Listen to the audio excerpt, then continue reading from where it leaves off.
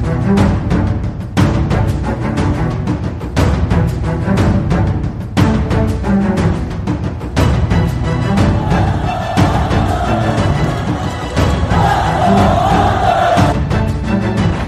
it out for Ekblad. Back to Hoffman. Blocked by Polak and Price. Another spectacular stop.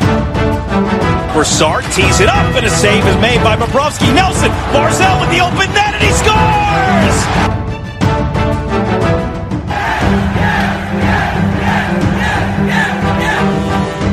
Hi, and welcome to the Locked On Islanders podcast, part of the Locked On Podcast Network, your team every day.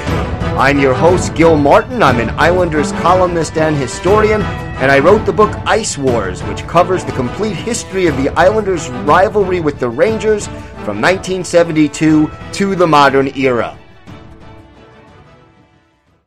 All right, welcome to the Monday edition of the Locked On Islanders podcast. Hope everybody had a safe and good weekend under the circumstances. All Islander fans sticking together under these difficult times. And as we mentioned on Friday's show, lots of Islander-related things on the internet, on the NHL Network, on MSG Plus, to at least keep us going during this suspension of play. And we here at the Locked On Islanders podcast will also keep going. We will be with you Monday through Friday with a new show, just to give you the latest news, to give you different perspectives on the Islanders, and a whole lot more. So make sure you stay with us. And if you want to participate in the show, send us a question, a comment. If there's a topic that's on your mind, you can email us at lockedonislanders@gmail.com. And if you leave your name and where you're from, we're happy to mention you on the air and talk about whatever happens to be on your mind. You can also follow the show on Twitter or contact us on Twitter. The Twitter address at Locked On Isles. And you could follow me, Gil Martin, your host, on Twitter. My handle at Ice Wars NYR VSNYI. And we'll keep you up to date on all the latest news and notes from around the NHL and, of course, pertaining to the New York Islanders. We have got a busy show today. We're going to talk a little bit about the latest information about the NHL and when, what the league may be planning as far as a resumption of play or when and how that may eventually take place. We will take a look back at a big game for Mike Bossy on this date in Islanders history. And later on in the show, we have Gary Harding of WGBB Radio and of the Islanders Booster Club. He'll be joining me. This will be part one of our conversation, and he'll be joining me for a few days this week to talk about the Islanders, where they're at, where they're going, and what's going to happen once play does resume. So make sure you stay with us through all of that. The latest news right now, the NHL Board of Governors is holding a meeting on Monday, today, to discuss mostly financial issues and figuring out, where they go from here. And, obviously, I think the NHL is going to be affected by the shutdown more than other leagues. And there's a simple reason for that. And it is that the National Hockey League, more than other leagues, is dependent on attendance and gate receipts for its, for most of its income. Look, the National Football League, for example, they make most of their money from television revenue. And, they have deals with all the major networks and cable networks that cover sports more or less in the United States on a national basis. And that's how, they're going to cover things. And if nobody showed up at NFL stadiums across the country, the NFL, financially at least, would be just fine. So I think the NHL, more than any other league, being dependent on gate receipts, the TV money, yeah, it's better than it ever has been, but it's not in the same ballpark as the NBA, the NFL, and Major League Baseball. they're going to do their best to play some semblance of a season if they can. And that remains to be seen, obviously. Nobody knows how long it's going to take until the players can return to the ice. The longer this drags on, obviously, teams will need some form of training camps to get back into shape. But look, one step at a time, the NHL meeting today, Board of Governors, trying to figure out their next move. Most of the discussion, according to published reports, is going to be financially related, financial information, what the league is going to do. But at the same time, obviously, when and how to resume and whether or not they will be able to award the Stanley Cup in 2020 remains to be seen. One thing we do know, and we talked about this last week on the show, the league does not want to do anything with regard to the finish of this season and playoffs that will prevent them from playing a full season in 2020-2021. So, look, the training camps open in September. Season usually gets underway in October. They don't want to push that back very far if they don't have to, and certainly you can't blame them for that. The question just becomes whether or not they'll be able to fit in some kind of playoff situation. And there are a lot of options. You could shorten the number of games in series. You could shorten the number of teams that make the playoffs. They may expand it also to try to make things fairer because the regular season has been cut off. So lots of potential options on the board for the NHL to try to work their way through. It is still too early to tell, but for now, you know what? Social media, NHL Network, MSG Plus, YouTube, plenty of places to see Islander hockey and to communicate on Twitter, for example, even with some of the players, and stay up to date on all things Islanders. And we will be here, like we said, every day to give you the latest and to entertain you and keep the Locked On Islanders family together. If you've been a listener of this podcast, I'm sure you've heard all the great advertisers working with Locked On to reach sports fans. But you may not know that Locked On Islanders is a great way for your local business to reach passionate Islander fans just like you. Unlike any other podcast, Locked On gives your local company the unique ability to reach local podcast listeners. And not just any podcast listener, a Locked On podcast listener. If your company wants to connect with Islander fans in a predominantly male audience that is well-educated, has disposable income, then let's put your company right here on this Locked On podcast. Local fans love to support local businesses. Just text the word advertising to 33777 or visit lockedonpodcast.com/advertising and let us know who you are. We'll get our team to help your team achieve Locked On advertising success. Once again, text the word advertising to 33777 or visit lockedonpodcast.com/advertising. We look forward to hearing from you. All right, we're going to step aside. When we come back, we will take a look back at a big day for Mike Bossy on this date in Islanders history. Plus, we have Gary Harding of WGBB Radio to talk some Islanders. Lots more to come on the Locked On Islanders podcast. All right, time for this date in Islanders history. We go back to March the 23rd, 1982. The site, the Nassau Veterans Memorial Coliseum, a Patrick Division matchup between the New York Islanders and the Washington Capitals. Al Jensen gets the start in goal for the Capitals, while Roland Melanson, Rolly the goalie, is in between the pipes for the New York Islanders. And it was the Capitals getting on the board first with Anders Kaller in the penalty box for interference.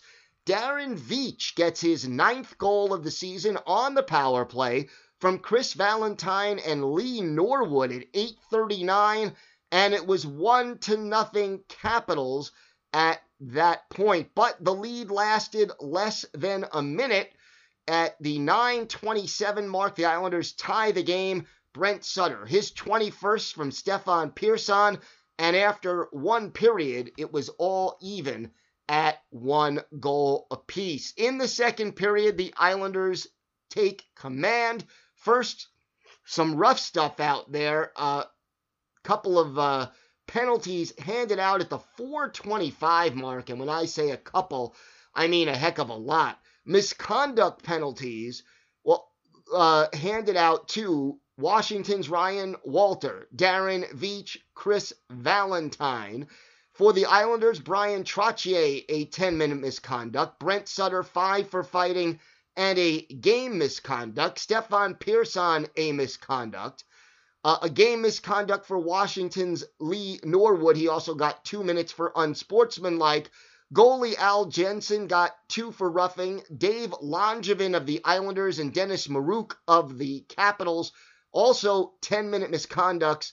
And Billy Carroll of the Islanders, a 10-minute misconduct. So all heck kind of breaking loose right there at the 4:25 mark. And the Islanders, in that situation, end up with a power play. And who else but Mike Bossy to take advantage? He scores his 59th goal of the season from Dennis Potvin and Thomas Janssen at 5:10, and the Islanders had a 2-1 lead. Islanders would go back on the power play with Timo Blomqvist off for tripping. Bossy tallies again his second of the game, 60th of the season. Dennis Potvin and John Tonelli with the helpers at 10:31. And it was 3-1 in favor of the home team. Islanders extended their lead less than a minute after that. Bob Bourne is 23rd from Anders Kaller and Dwayne Sutter. And it was now 4-1 Islanders, and they weren't done yet. With Mike Siltala in the box for holding, a third power play goal of the period for Mike Bossy. His 61st of the season, completing the hat trick.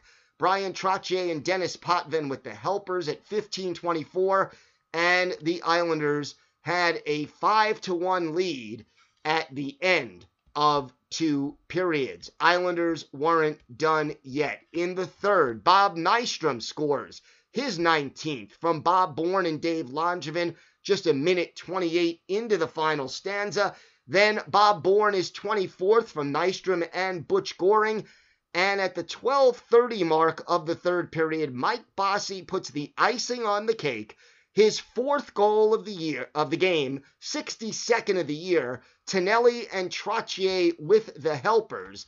And the Islanders defeat the Washington Capitals by a final score of 8-1. And amazingly enough, in this game, the Islanders get 8 goals on 26 shots. The team shot percentage for the game, 30.8. That was for the team.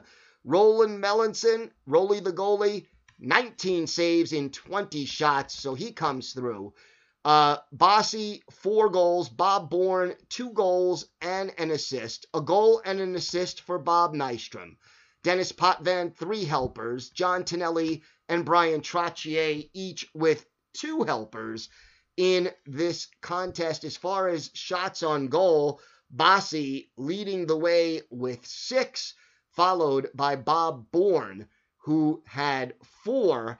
And on the plus-minus side, a lot of power play goals, but it was Bob Bourne and Gord Lane who were each a +3 for the Islanders. Every Islander on the ice was at least a +1, except for 2. Forward Billy Carroll, usually a 4th liner, and he spent 10 minutes in the penalty box. He was even, and so was Thomas Janssen, the defenseman. Every other Islander was at least a +1. Al Jensen gave up the first 3 goals. He was pulled after 30 minutes and 21 seconds of action. He was replaced by backup Dave Parrow, who gave up 5 goals on just 13 shots, a .615 save percentage in 29 minutes and 29 seconds of action. Meanwhile, as far as the Capitals are concerned, Doug Hicks was a -3. That was the lowest plus minus in the game. Penalty minutes, Islanders finished the game with 81, the Capitals with 72. But at the end of the day, it was all Islanders. They completed a sweep of a home and home with the Washington Capitals. Islanders 8, Capitals 1 on this date in Islanders history, March the 23rd, 1982. We'll be back with our first part of our discussion on the Islanders with Gary Harding of WGBB Radio and the Islanders Booster Club. More to come here on the Locked On Islanders podcast. All right, with me right now from WGBB Radio, Gary Harding, also very involved with the Islanders Booster Club. And Gary, how are you today? Good evening and welcome to Quarantine Central, I guess, huh?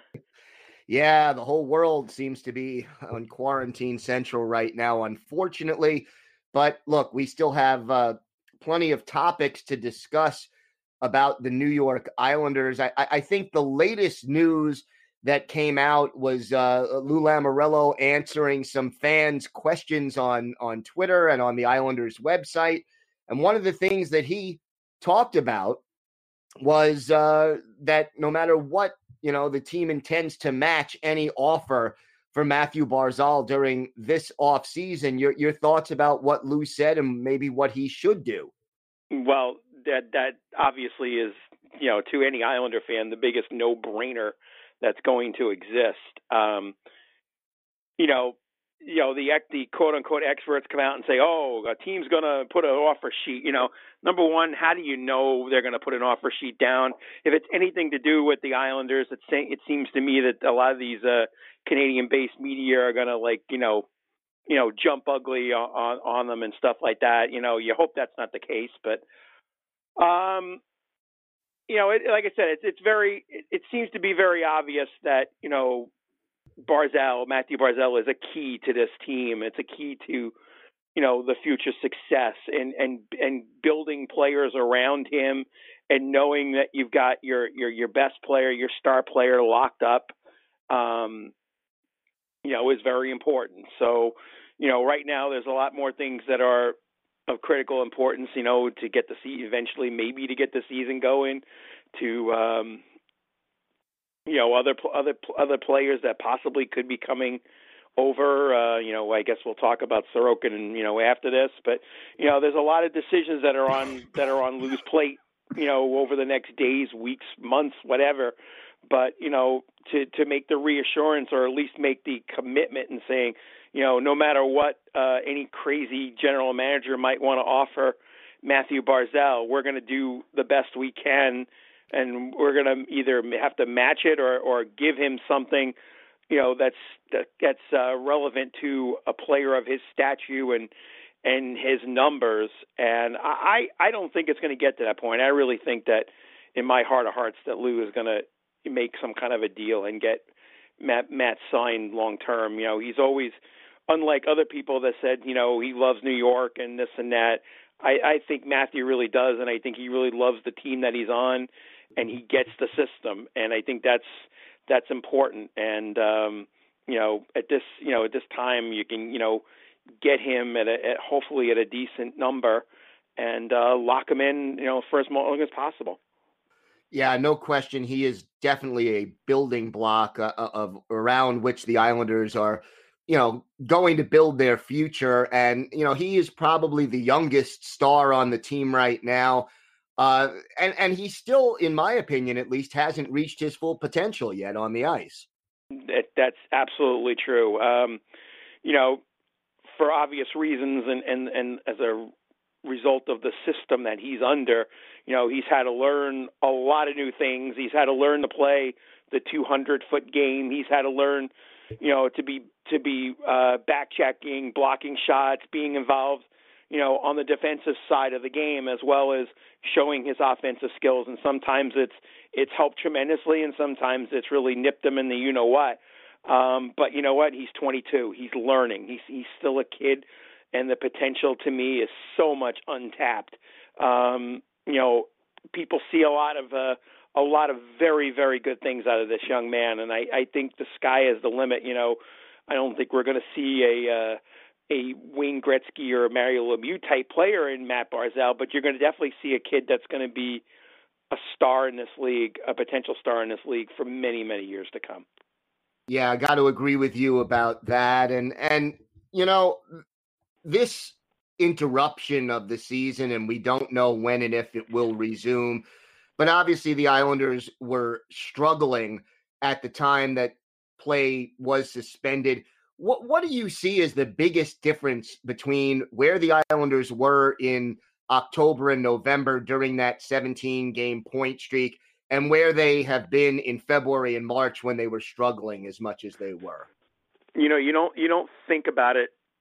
You know, it doesn't come to your brain right away, but to me, it really, really did. To me, and people might think I'm crazy, but I think the biggest catalyst on this team, when the team has been, struggling and has been missing, is Casey Cizikas, without question. You know, there are guys that are stars in this league, and you depend on them. You depend on them for what they provide you. You know, whether it's offensively or a goaltender or defensively. But Casey is, to me, and I'll use the old Darryl Strawberry, the straw that stirs the drink. But to me, he does that. His presence on that fourth line that stabilizes everything. You know, the Islanders always went out with the fourth line. You know, they set the tone. They set, what the game was going to be. It becomes so much evident that, this team that's struggled over the last 6 to 8 weeks of the season before the season ended, was the fact that Casey was out for 4 weeks, and you can see how much the play turned. I won't say negative, but there was not as much passion. There was not as much 200-foot game from all the lines as a result of Casey being out. And, of course, Cal as well. I mean, him also being out, with that unfortunate skate incident. That chemistry makes so much of an impact going all the way down from player number 1 to player number 23. And, if anybody tells you that, the Islanders are not a better team with Casey Cizikas in the lineup, I'll tell you, you're crazy. No question that fourth line is the catalyst for so much that this team does. And one issue about that, both you had Clutterbuck and Cizikas out of the lineup together for a while. And then the other question becomes, Matt Martin is an unrestricted free agent at the end of this year. Do you think the team brings Matt Martin back to keep that fourth line intact? Or do they say, hey, we've got so many other players who can fit on that fourth line on the roster right now, maybe we let Matt Martin walk? That's a hard decision to make. You've got other guys that can fill that spot. Russ Johnston, when he's been in the lineup, has been not a disappointment. Again, you're not expecting Matt Barzal or Anders Lee like numbers from Ross Johnston, but he has contributed, both in the offensive side, with his physical presence. He obviously could be, the next, fourth line presence. Matt Martin, again, is a big, fan of, of the player, of the fans. The fans love Matt Martin. He always brings something to the table. But he's getting a little longer in the tooth now. He's in his 30s. He's not providing the same kind of game that he did 2 or 3 years ago. And it's evident.